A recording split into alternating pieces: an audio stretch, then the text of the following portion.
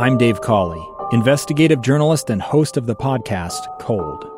In October of 1985, a woman named Sheree Warren left work at a busy Salt Lake City office to meet her estranged husband at a downtown auto dealership. She never made it home. Sheree's car surfaced weeks later in Las Vegas. In the parking lot of a hotel casino. No one knows how it got there. Strange. It was strange. Both Sheree's estranged husband and her boyfriend raised suspicion for investigators. I kind of thought that he might have done something. But no arrests were ever made. In Cold Season 3, we dig into double lives, make new connections in the case, and examine the difficulty raised by reasonable doubt. We want answers just as much as anyone else. They have creeps like that now too, so nothing's changed. That's the new Cold Season 3, The Search for Sheree, now available anywhere you get your podcasts. Welcome to today's episode of Live Mike. I'm Lee Lonsberry, number 95. Pretty good. Next week we'll be hitting 100. How about that? And we'll be doing so under the conditions of social distancing. I, in all likelihood, will broadcast episode 100 from my guest bedroom. You got any special requests for that day? Or you got any suggestions on how we ought to celebrate the 100th episode? It's early. I have traded notes with Doug Wright a few times, and as he has told me about the number of episodes of the Doug Wright Show he hosted over the years, his number was 8,000 plus. So I got a few more years ahead of me before I catch up to that. Maybe I shouldn't be too boastful and about this 100th episode of mine. Anyway, let's talk about today's episode 95. There is so much on the docket today. In fact, we are standing by awaiting a press conference to be delivered from the Rose Garden just outside the White House by President Trump. What will he say? If I'm honest, I have no idea. I have no clue. He today has been seated and having meetings with the governor of Florida, and Governor DeSantis down there has had some very boastful comments to make about how things have fared in the state of Florida compared to places like New York and other places. Well, we'll see what the president has to say. As soon as he steps to the microphone again at the Rose Garden, we will bring that to you live. And then later on in the program today, just after 1:30, as you know, we each day bring to you the situational updates hosted by Dr. Angela Dunn, the state epidemiologist. Well, today she will do that. She'll give a situational update, but we will also hear from both Governor Gary Herbert and Lieutenant Governor Spencer Cox. Now, again, we are not 100% sure what will be announced, but it does feel as if there may be an announcement coming. If you think back to last Friday, the governor was talking about the different states of readiness and a color coding system which is in place. If we are to take Friday as any indicator of what may be on tap for today, maybe we will be moving from the red section, the highest of alerts, maybe taking a step back into orange to see what that may bring. And that will certainly have an impact on the way restaurants are run, the way maybe gymnasiums are run, and also elective surgeries and such like that. So we're going to be standing by throughout the morning waiting to hear from both the president and the governor and other members of the coronavirus task force here in the state of Utah. While we wait, though, I want to talk to you about something I came to learn about early this morning, and it has to do with a lawsuit filed by one of the candidates for governor of the great state of Utah. I, on this program, a number of times have spoken to Jan Garbett. She entered the race relatively late.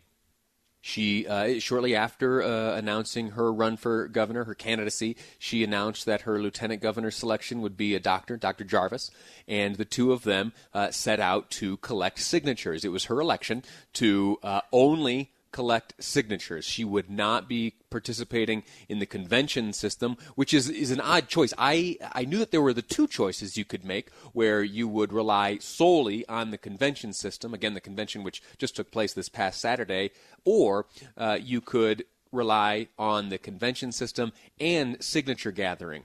You have to help me if I'm wrong. 57500 is the Utah Community Credit Union text line.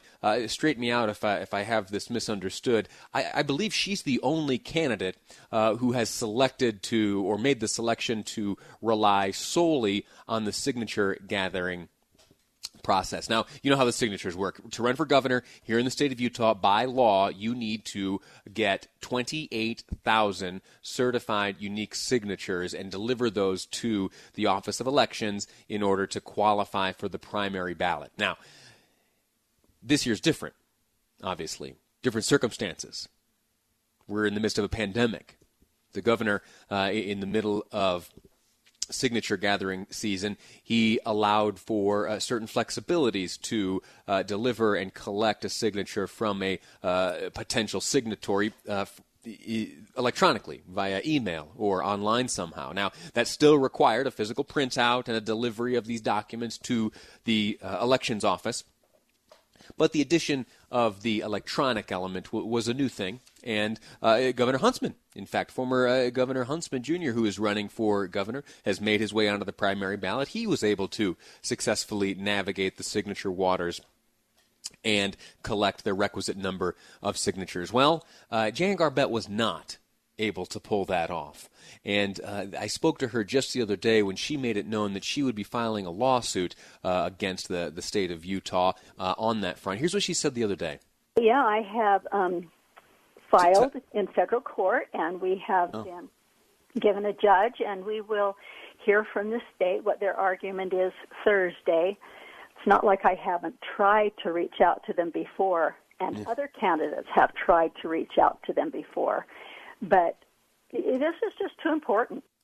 So she has filed a lawsuit stating that she felt it unfair or that there was undue burden on her access to performing as a candidate because of the circumstances, because of coronavirus, because of the stipulations put in place by the governor, and merely that her right to run for office had been infringed upon. Well, a federal judge agreed with her and has ruled that if she is able to demonstrate having had submitted 19,040 signatures by April 13th, if she can get 19,040 signatures certified that she submitted before the 13th of April, that was the deadline, then she will qualify for the ballot. And we will have not 4, as we have now, but rather 5 primary challengers, those who are seeking the Republican nomination for governor.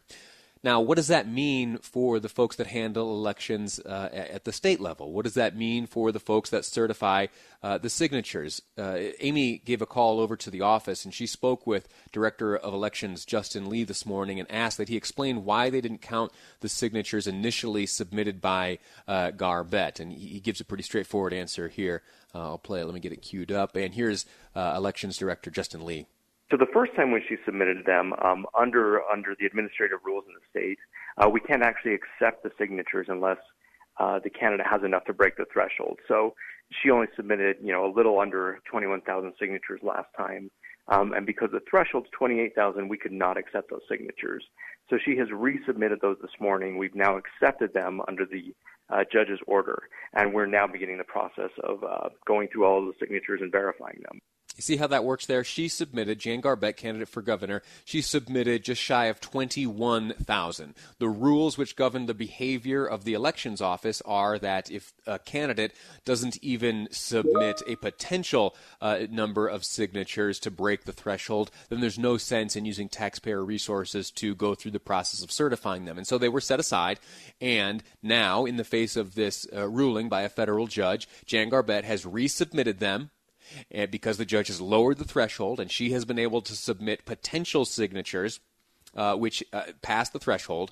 Now, Justin Lee and the elections office, they are going through the process to see if of those just shy of 21,000, if she's able to beat the 19,000 threshold, which has been put in place now by Judge Shelby. Let me go on and have... let's see, we have here Justin Lee explaining a little bit about how the certification process works. That is what these signatures submitted by Jan Garbett are going through at this moment. For every candidate, we have to make sure that first off, the people are, a registered Republican because they're required to be for a Republican race, to make sure they are registered to vote, to make sure they haven't signed for another candidate. So there's all kind of things that we have to do to go and find these voters and verify that they are eligible to sign this petition packet. See how that works? So the truth is, this is changing things on the fly, and that bugs me. I think that these types of hypothetical questions would have been better answered before we got to this point. They weren't, and so here we are, all of it a result of this dual pathway to the primary ballot. There are two ways to do it, and those two ways compete with one another, and they compete for resources, and they compete for our attention, and they compete for tactics. Anyway, that's that. If you've got thoughts on this, was the judge's ruling correct? Should the threshold have been lowered for those who committed the gathering signatures? Or should Jan Garbett accept the outcome and move on and let this thing play out for the voters? Anyway, we're going to take a break right now. If you've got thoughts on that, 57500 is the Utah Community Credit Union text line. I'd love to hear from you. We'll be right back. We are still standing by, waiting to hear from the president, speaking to us from the Rose Garden. And later on, Governor Gary Herbert delivers his address at 1:35. All ahead on Live Mike. I'm Lee Lonsberry, and this is KSL News Radio.